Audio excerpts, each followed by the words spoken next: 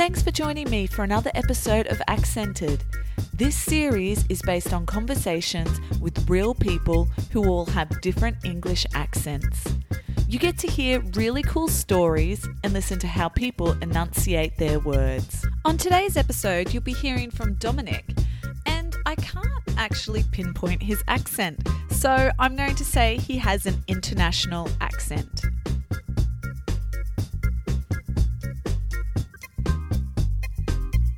Hello and welcome to Accented the podcast. Thank you for joining me for another episode. We are at episode number 46 and I can't believe we have that many episodes since I started. I have some big news and I'm going to pause the podcast until early next year, and you'll just have to stay tuned as to what is happening in January 2022. So this is the last podcast episode for Accented for 2021.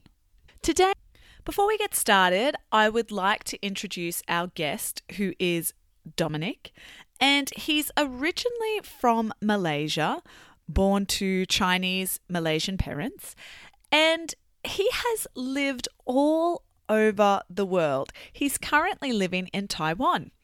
So he's lived in Australia, he's lived in the United States of America, and now he's in Taiwan. So his accent is really difficult to know. And that's what's happening with the world. We are becoming more global, and people are not having those distinct accents that we did many years ago when we weren't traveling. And it's really interesting to see what is happening with accents around the world. At the beginning of the interview, Dominic starts speaking about his time in Australia. And it's interesting because he lived in the capital of South Australia. Now, for those who are not familiar with geography, Australia has 6 states and 2 territories. So we are similar to the United States, but we don't have as many states as what they do. Even though our country is about the size of the United States, we have less states and 2 territories. So Dominic spoke about living in Adelaide, which is the capital city of South Australia. I live in Sydney, which is the capital city of New South Wales. That's the state that I live in. And he said that he wanted to get to know more of the outback. Now, the outback is a term used for the desert or the untouched areas of Australia. And we do have a lot of desert in this country. And so he decided to go to the Northern Territory, which is similar to a state. And the Northern Territory has one of the most famous things in the world, which is that big, massive rock in the center of Australia called Uluru. So that's what Dominic means when he is talking about the outback. It is not a city. It is the very rural part and basically untouched part of Australia. All right, I'm going to get straight into this interview, so enjoy. Today I am speaking with Dominic. He's an English teacher. He is originally from Malaysia and he's currently living in Taiwan. Welcome, Dominic. Thank you, Kimberly. Thank you for having me on your show. Yeah, so tell us a little bit about yourself. You just told me before that you've lived in Australia, which is something I didn't know. Right. So, yeah, I did live in Australia for a little bit, mainly because my dad is Australian. So I lived there, for quite a bit. So most of the time I was in Adelaide and a little bit in Northern Territory. Yeah. But my mom right now is in Queensland right now. So in Queensland, whereabouts? I'm not really sure right now. Because she just moved recently. So yeah. Before it was in Nambour. So that's cool. That's near the Sunshine Coast. Right. It's near the Sunshine Coast. So yeah. But her new place, I still don't know where it is yet. She hasn't told me yet. And what were you doing in the Northern Territory? That would be really cool.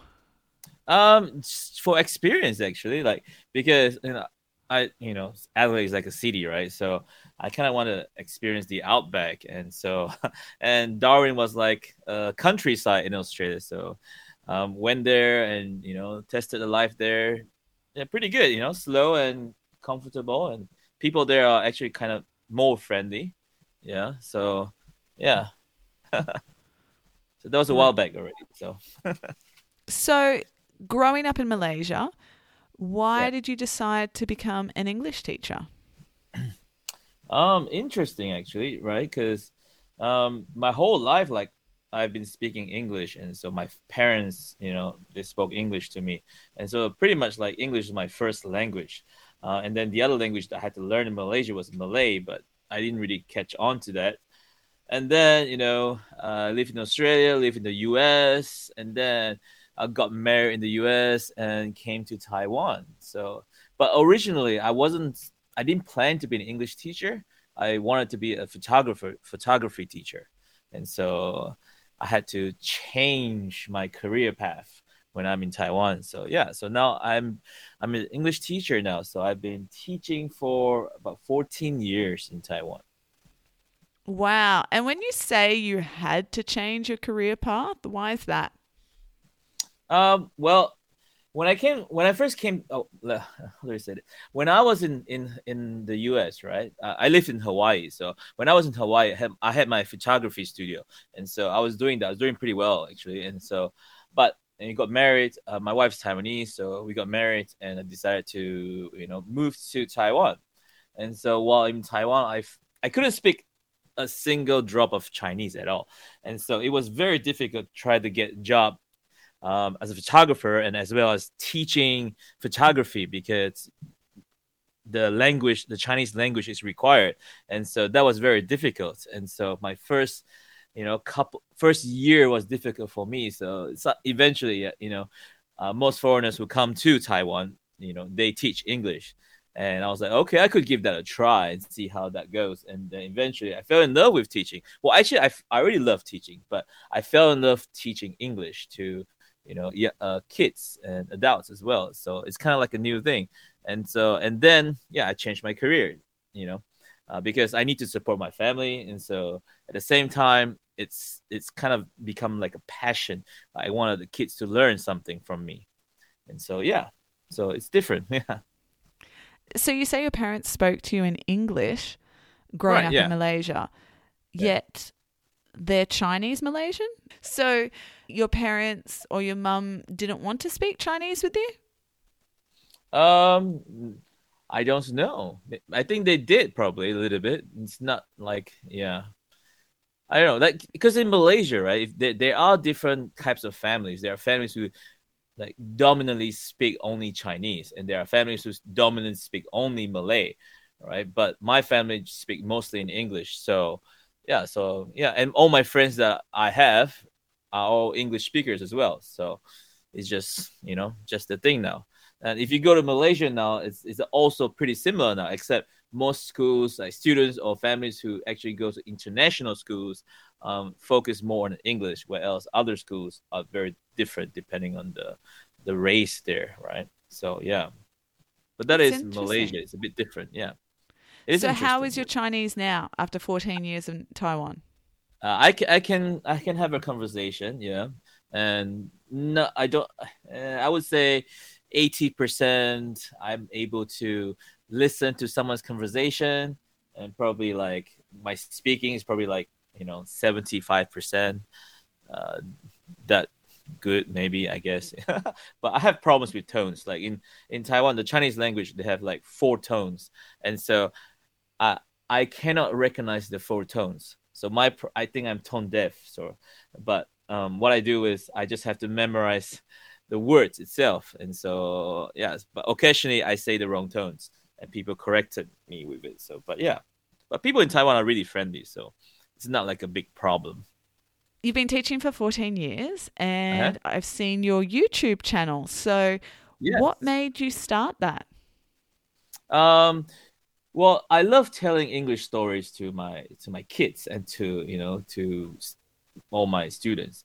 And so one of my older students came to me and said, Dominic, you should try, you know, do a storytelling on YouTube and stuff like that.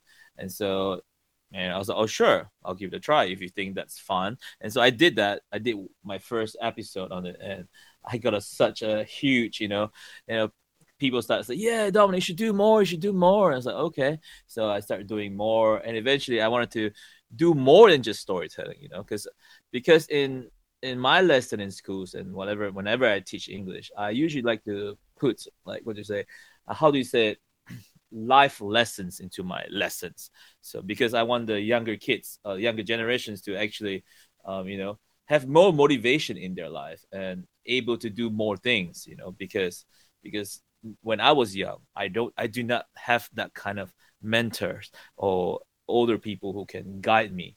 And my teachers, I don't remember any of my teachers giving me any support. So I want to be different. I want to be the kind of teacher that actually can give my students support, um, lifestyle support as well as language support. So yeah, so that's why I started Uncle Dominic's story time, and eventually I had Just Chat with Uncle Dominic, where we talk about motivational things in daily lives. So yeah, so that's how I started my podcast.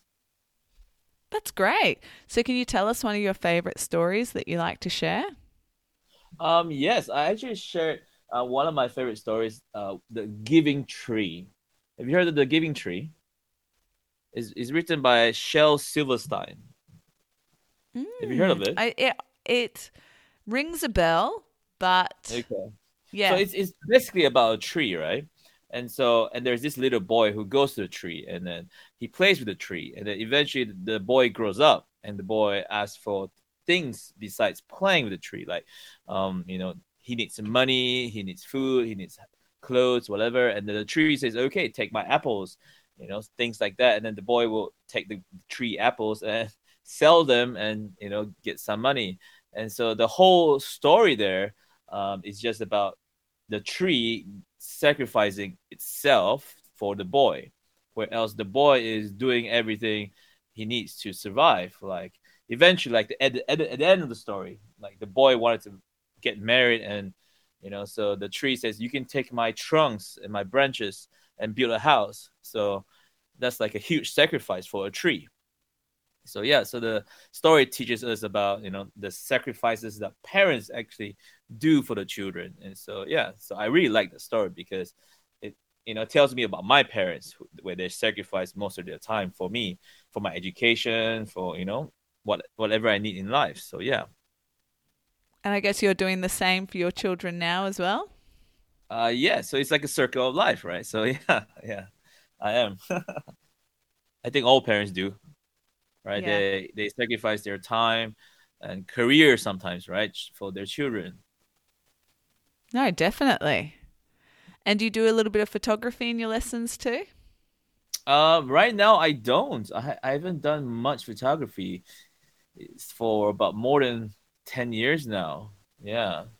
So I've been more focused on educating. So being an educator and learning new things, because I'm always constantly learning. So I'm still going online and getting courses and improving my English lessons and preparing my classes for the students, because I cannot just stop there. I need to always improve myself in the ways that when I teach, the students get something from me, because that's how they learn in life, right? Because if you see the time the students actually spend in schools in Taiwan, is shocking. I mean, back in Malaysia, you go to school for 4 or 5 hours a day, right? And so, like, even in Australia, right, 4 or 5 hours a day. Am I right, Kimberly? Maybe a little bit longer. A little bit longer now, is it? Oh, not too much longer. I'd say 6 hours a day. Or 6 hours a day, right? But kids in Taiwan, they spend more than 10 hours a day in schools. And so, Really? yeah, so they go to school in the morning all the way to evenings, and evening time they go to cram schools or tuition schools, right? And so, yeah, like, oh, after school daycare kind of thing. That's what I call it. But yeah, so I'm a teacher in the morning school, in the public school, and I'm also a teacher at cram school. So when I'm getting students from the cram schools, the students are already tired from the morning school. So if you have a boring lesson, the kids are gonna get tired and they wouldn't learn anything from you. But if you actually have an interesting lesson, they will have fun and they actually learn from it. So that's why I'm trying to make myself, more knowledgeable and improve my teaching skills constantly, because I feel like our life has to be very constant. We have to have constant learning in our life. It's not just I finish primary school, I finish secondary school, that's it to my education, or I finish college, that's it to my education. No, it's all learning. Our whole life is about learning. So yeah, so I want to be able to learn stuff and share it to my students and to people that I'm in contact with. So, how do you make a boring grammar lesson interesting in your cram school? Uh, it depends on the level of the speakers as well, the level of the students, right? So the younger students is much easier when we can use grammar words by using flashcards. I do a lot of flashcards. I do a lot of drawings as well. So switching the flashcards with different nouns and verbs, and even drawing. I'm drawing some pictures. I like to do this by make it more personal. So I will use the student's name in the sentences to make it more fun, and I'll do some weird things, but yeah, but it's still fun things. So the kids actually laugh in class, and so they're learning it, and they had to use it, right? And so we do a lot of videos as well. So recording the students doing like short plays or short scripts, things like that. But of course, with the COVID-19 now, it's much difficult to do that. Everything's online now, so online lessons are much more boring in some ways. So I have to do things more with drawing and showing more videos, and so to interact with the students, especially the grammars, right? And so yeah, so a lot of teachers actually in Taiwan right now are going online, so they're recording a lot of exciting, how do we say, exciting, fun grammar videos. So the resource is there. I can just use it to show the students as well.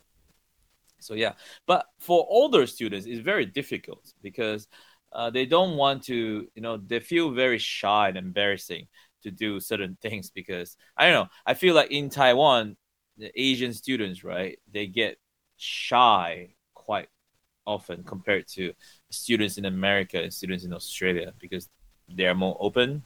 Would you say so? Yeah, I think you're right. Yeah. Maybe So they don't yeah, want to make mistakes.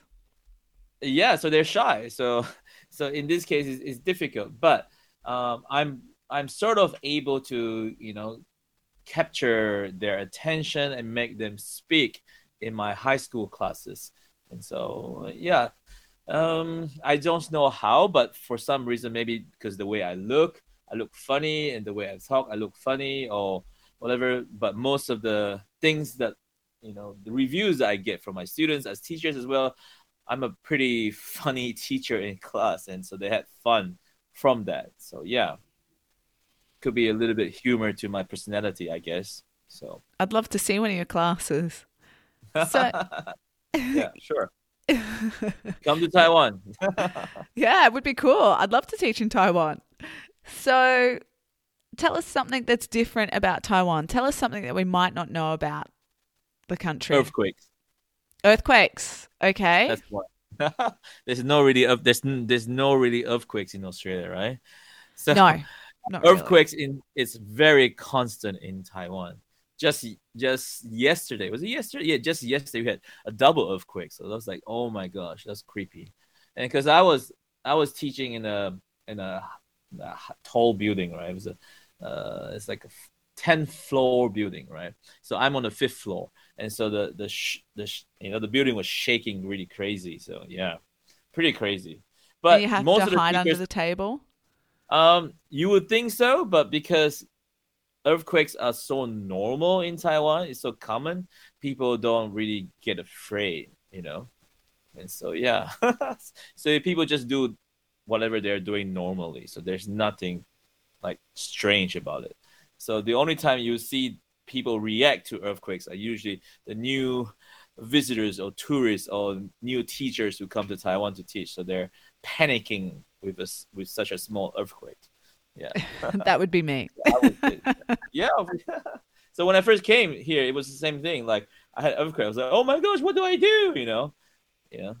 So there's nothing about like that back in Australia or Malaysia in those days. No, not really. Or just tiny ones. Well, thank you so much, Dominic, for coming on the show. I'll make problem. sure. Thank you for having me. Yeah. No, it was cool to hear about your life story. I could probably keep chatting to you. It sounds like you've got lots of stories. So I'll make sure to put the links in the show notes so people can come and find you and have a listen to what you've got to say. Yes, thank you. Thank you. Thank you. Have a great night. Thank you. Thank you again, Kimberly, for having me on the show. No worries. Bye-bye. Goodbye.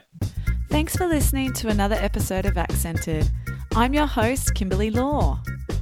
Accented is released on the 15th and 30th of each month. If you'd like to find out more about me, please head to kimslawoфenglish.com. I'd love to hear your thoughts, so don't forget to leave a review of the podcast or even a star rating. Speak to you soon.